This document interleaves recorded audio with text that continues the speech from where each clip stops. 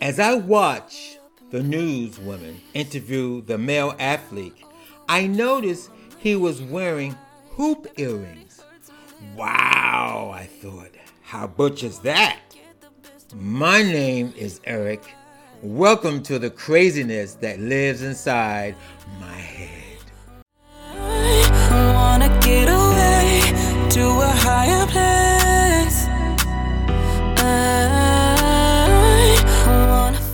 In the 1980s, it was a thing for men to get their ears pierced and wear earrings.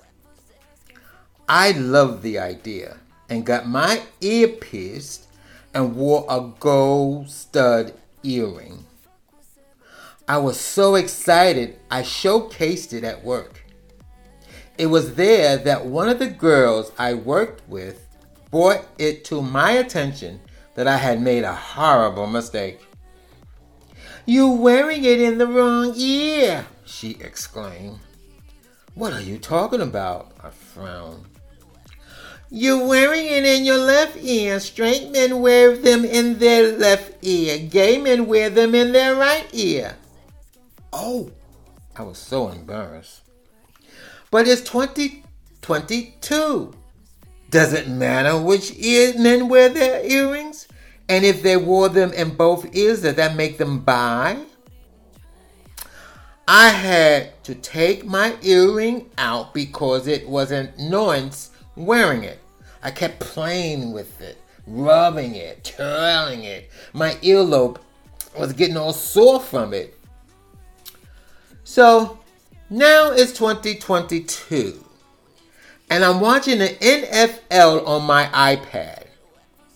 The handsome young woman was interviewing a stud-muffing football player when I noticed that this macho man was wearing hoop earrings in one of his ears.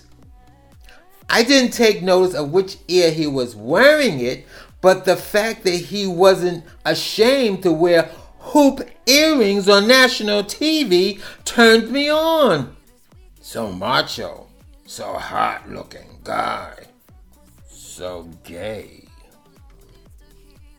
You just heard the craziness that lives inside my head.